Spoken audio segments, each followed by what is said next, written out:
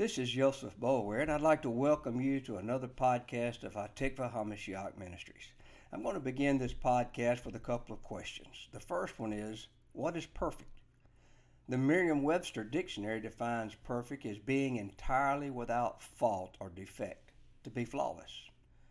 The Hebrew word translated as perfect is tamim, and it means to be perfect, requiring nothing more. It means wholeness. And the Greek word translated as perfect in the second writings, teleos, has the same meaning, to be complete, to be perfect.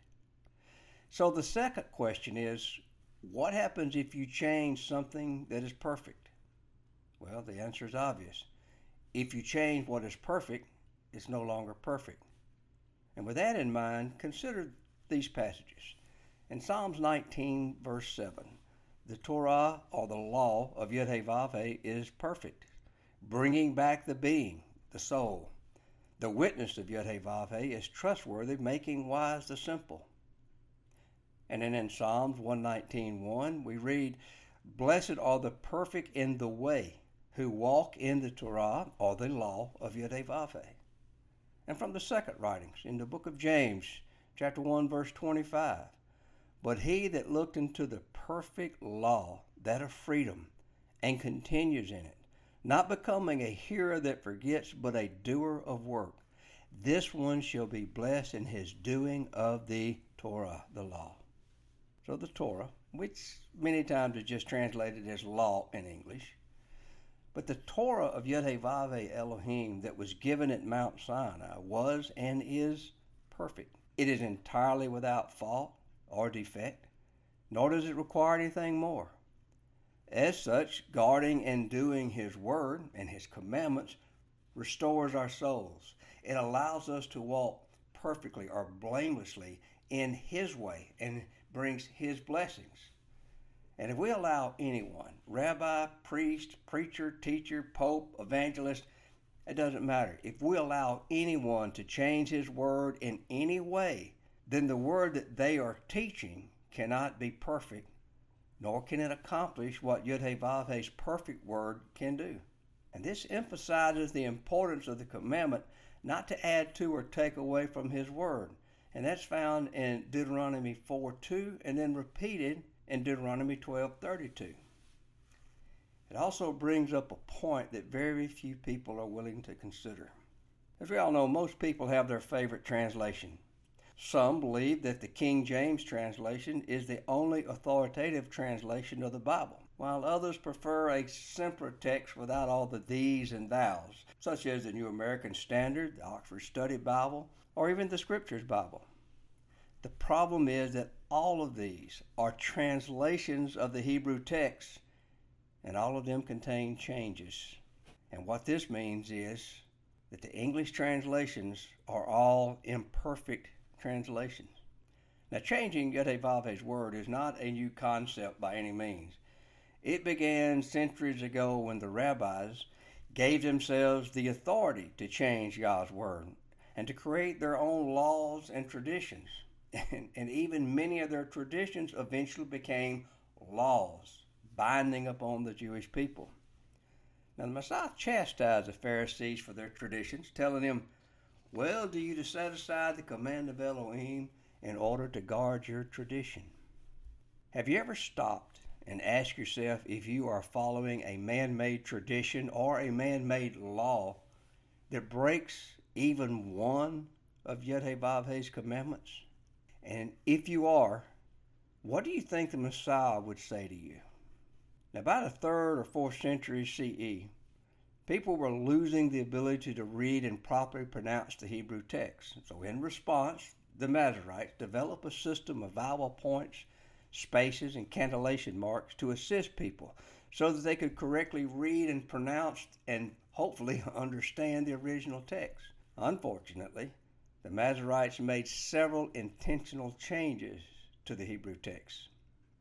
For instance, in Genesis 18, we find the story of the destruction of Sodom, Gomorrah, Admah, and Zeboim. As the two messengers, or angels if you prefer, departed for Sodom, Moshe wrote, "So the men turned away from there and went toward Sodom, but Yud-Heh-Vav-Heh still stood before Abraham. That's verse 22. The Masoretes and the rabbis that developed the Masoretic text believed it was improper to have Yud-Heh-Vav-Heh standing before a mortal man, so they reversed their positions. And as a result, many English translations, including the King James, New American Standard, read, "Then the men turned away from there and went toward Sodom, while Abraham was still standing before Yud-Heh-Vav-Heh, or the Lord."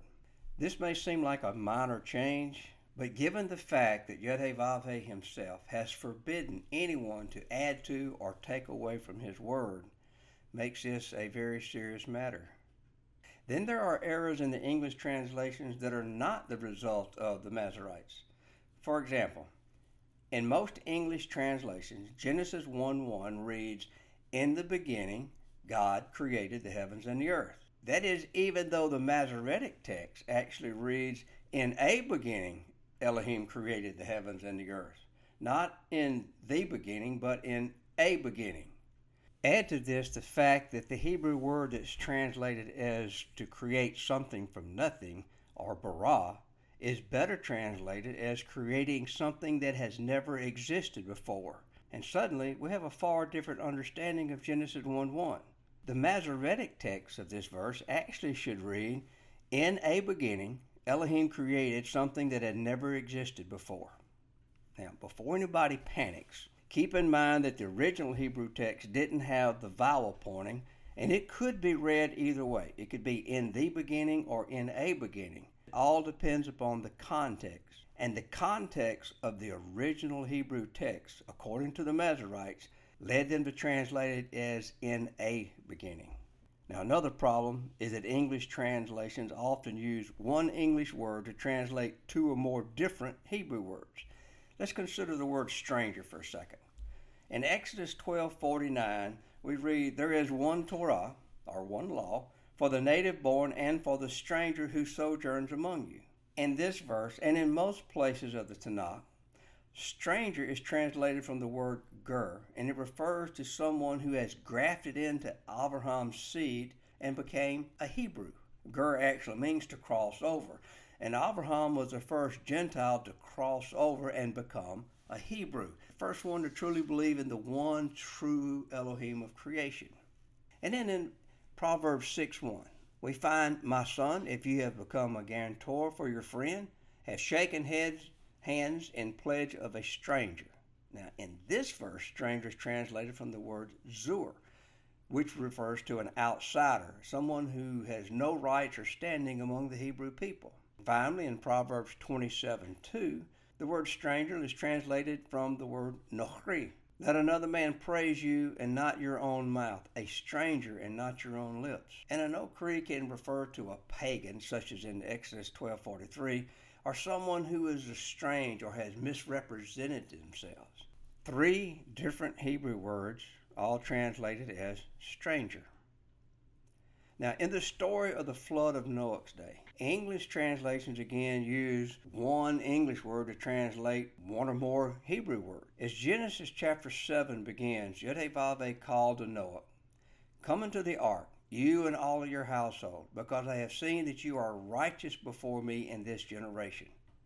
Then in verse 4, we read, "For after 7 more days I am sending rain on the earth, 40 days and 40 nights, and shall wipe from the face of the earth all that stand that I have created." 7 days later, as Noah began to gather his family and the animals into the ark, the rain started. And in verse 4, rain is translated from mamtir, from the root word that means to descend from height or to come down. And it suggests a rain that began with what we would call a normal rain shower. Not necessarily a heavily downpour, but a typical rain shower. Then in verse 7 we read, "And Noah and his son and his wife and his son's wives went into the ark because of the water of the flood." Now, I emphasize the water and the flood because water there is singular, indicating a single body of water, and the word flood is from the word mabul, indicating that that body of water is beginning to rise considerably, and the land was beginning to flood. Mabul is an interesting choice of words to describe the flood. It's from a root word, the yod, the bet, and the lamed, that means to bring home or to return something to its proper place. We find that in Leviticus chapter 25, verse 40.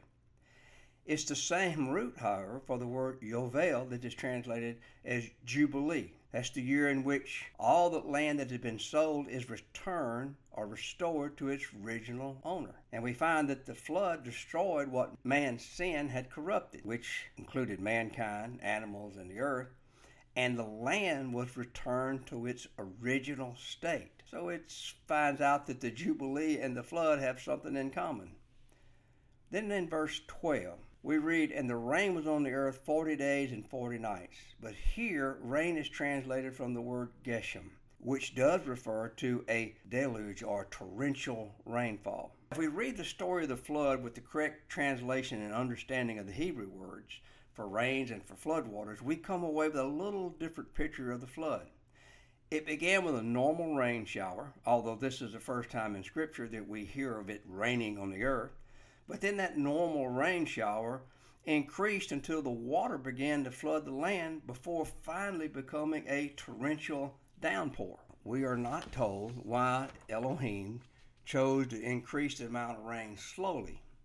But is it possible that after Noah's witness to the world during the 120 years it took him to complete the ark, that Yod-Heh-Vav-Heh began with a somewhat normal rain shower and gradually increased the intensity, became to a torrential downpour in order to give man one last chance to repent? It's an interesting thought. But we understand also that the Hebrew text is very specific, so these words were chosen for a reason. But perhaps the most interesting word in English translations, at least to me, is the word forever, which is used to translate at least 6 different Hebrew words. Consider some of these verses. I'm going to begin with Isaiah 57:15. "For thus declares the high and exalted one who dwells forever, whose name is set apart. I dwell in the high and set apart place with him who has a bruised and humble spirit, to revive the spirit of the humble and to revive the heart of bruised ones." Here, forever is translated from ad, spelled with an I and a dalet, and the vowel point gives that A sound. Ad is based on the root word that is spelled with the ayin dalet hey, and it carries the idea of someone adorning himself, as in Job 40:10. "Deck yourself, please, with the excellency and grandeur, and put on esteem and splendor." This may seem like an unusual understanding of forever, to adorn oneself, but remember that we, the children of Israel, are his inheritance, and we will one day adorn the house of Yod-Heh-Vav-Heh, our Father. And then in Psalms 19:9, also uses ad, but there's a lamed as a prefix here. And this verse reads, "The fear of Yod-Heh-Vav-Heh is clean, standing forever. The right rulings of Yod-Heh-Vav-Heh are true, they are righteous altogether." Forever in this verse is from le'ad, and when the lamed is used as a prefix, it means to, and the vowel point indicates to a very specific time or item. In this case, le'ad should be read as "the fear of Yod-Heh-Vav-Heh is clean, standing to thee forever." And another word translated as forever is olam, and it is found in several passages throughout Scripture, such as in Exodus 28:43 and Deuteronomy 13:16, although sometimes, as in a case like Isaiah 45:17 or Micah 5:2, olam is translated as eternity. But let's consider Exodus 28:43. "And they shall be on Aharon and his sons when they come into the tent of appointment, or when they come near the slaughter place to attend to the set apart place, so that they do not bear their crookedness and die, a law forever, olam, to him and to his seed after him." The root of olam is the ayin, lamed, and a final mem. The root of a Hebrew word is called a shoresh, which actually means root or beginning. And the shoresh itself isn't actually a word, it's more of a concept or an idea. And the word is built on this concept or idea by adding prefixes, suffixes, and vowels. The Etymological Dictionary of Biblical Hebrew, written by Matthew Clark, is a great resource for understanding the roots of Hebrew words. So the root of olam, the ayin, lamed, and final mem, refers to something hidden, as in Leviticus 4:13, or to an unknown future, as in Genesis 13:15, And Genesis 13:15 says, "For all the land which you see, I shall give to you and your seed forever." Abraham and his seed would one day inherit the land of Israel, but the timing of this inheritance was hidden from Abraham. Note that this promise was to Abraham and his seed, not just to Abraham or not just to his seed. Now, the Hebrews have occupied the land of Israel 2 or 3 times since this promise was made. But the time for Abraham and his righteous seed to inherit and dwell in the land together has not happened yet. It remains hidden in the Olam, or an unknown future. Will this be in the millennial reign of Messiah Yeshua, or in the world in which the New Jerusalem descends and Yod-Heh-Vav-Heh Elohim once again dwells among his creation? Well, there's different thoughts on that. Now, the concept of Olam, or forever, is even more interesting when you read Psalm 77, verses 5 through 7, because there King David wrote, "I have thought about the days of old, the years long past. I remember my song in the night. I meditate within my heart, and my spirit searches diligently. Would Yod-Heh-Vav-Heh reject forever and never again be pleased?" Then this passage, forever, is translated from Olamim, which is the plural form of Olam, indicating more than one Olam or more than one forever. The Hebrew text of verse 7 should actually be treated with Yod-Heh-Vav-Heh reject for forevers or for eternities. Olamim is also found in 1 Kings 8:13 as Solomon, or Shlomo, blessed Yod-Heh-Vav-Heh, stating, "I have indeed built you an exalted house, an established place for you to dwell in forevers," the plural. There's also the phrase Leolam in Scripture. And as mentioned earlier, when the lamed is attached to the beginning of a word, it means to something. So Leolam should be translated as to forever. Let me give you 4 examples of verses correctly translating Leolam as to forever, and compare them with the Bible that you use the most often.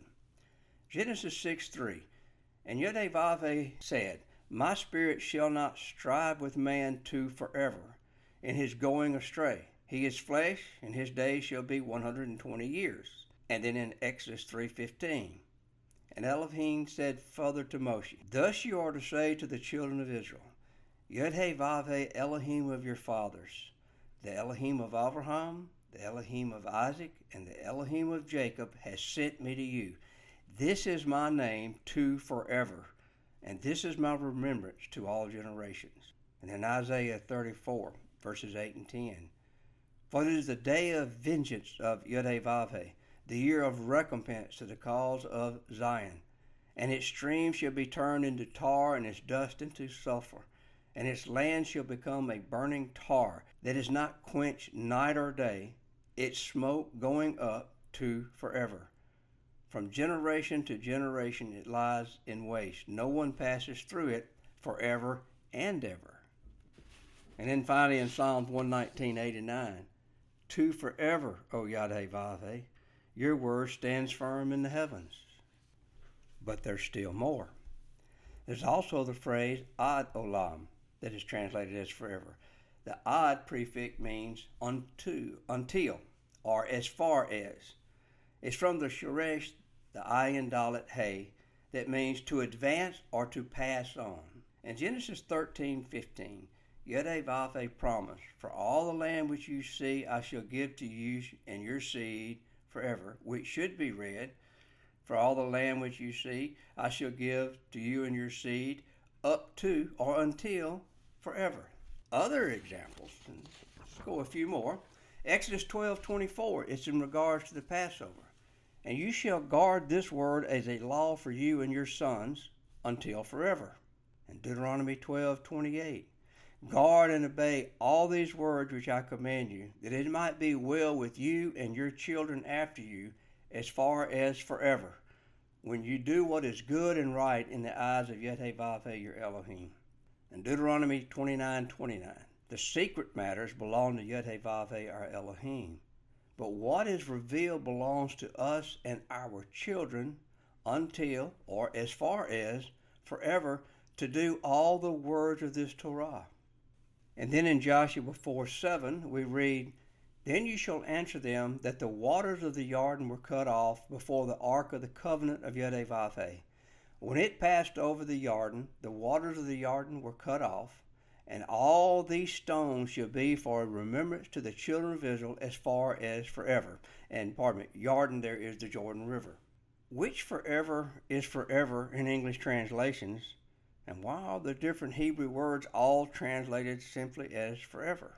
And what does it mean when something is hidden until forever, or something is established to forever, or as far as forever? And is there more than one forever? Now, before you begin your study of this interesting word forever, let me assure you of a few things. First, I don't have all the answers, nor do I believe any one person has them all. It is important that we study and share our studies with each other as we diligently search the Scriptures for answers. Everything must be confirmed by 2 or 3 witnesses, according to Deuteronomy 19:15. The second point I want to make sure we understand is that our Father, the Elohim of Abraham, of Isaac, and Jacob, is not an Elohim of confusion, as Paul wrote to the Corinthians in 1 Corinthians 14:33.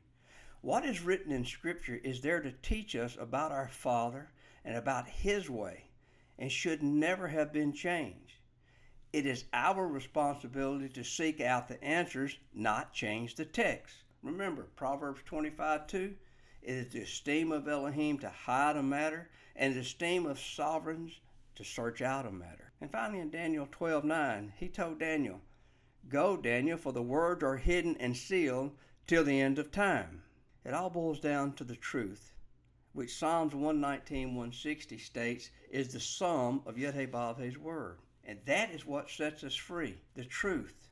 Yod-Heh-Vav-Heh's word does not confuse, nor does it lead a person astray. In John 8:32, the Messiah said we would know the truth, and the truth would set us free. Of course, like perfection, if you change the truth, it's no longer the truth. It becomes the opposite of truth, which is a lie or an untruth. And who is the author of lies? If you listen to someone teaching a different truth, who are you really listening to? If you're listening to the truth that comes from our Father, and His word is not to be changed.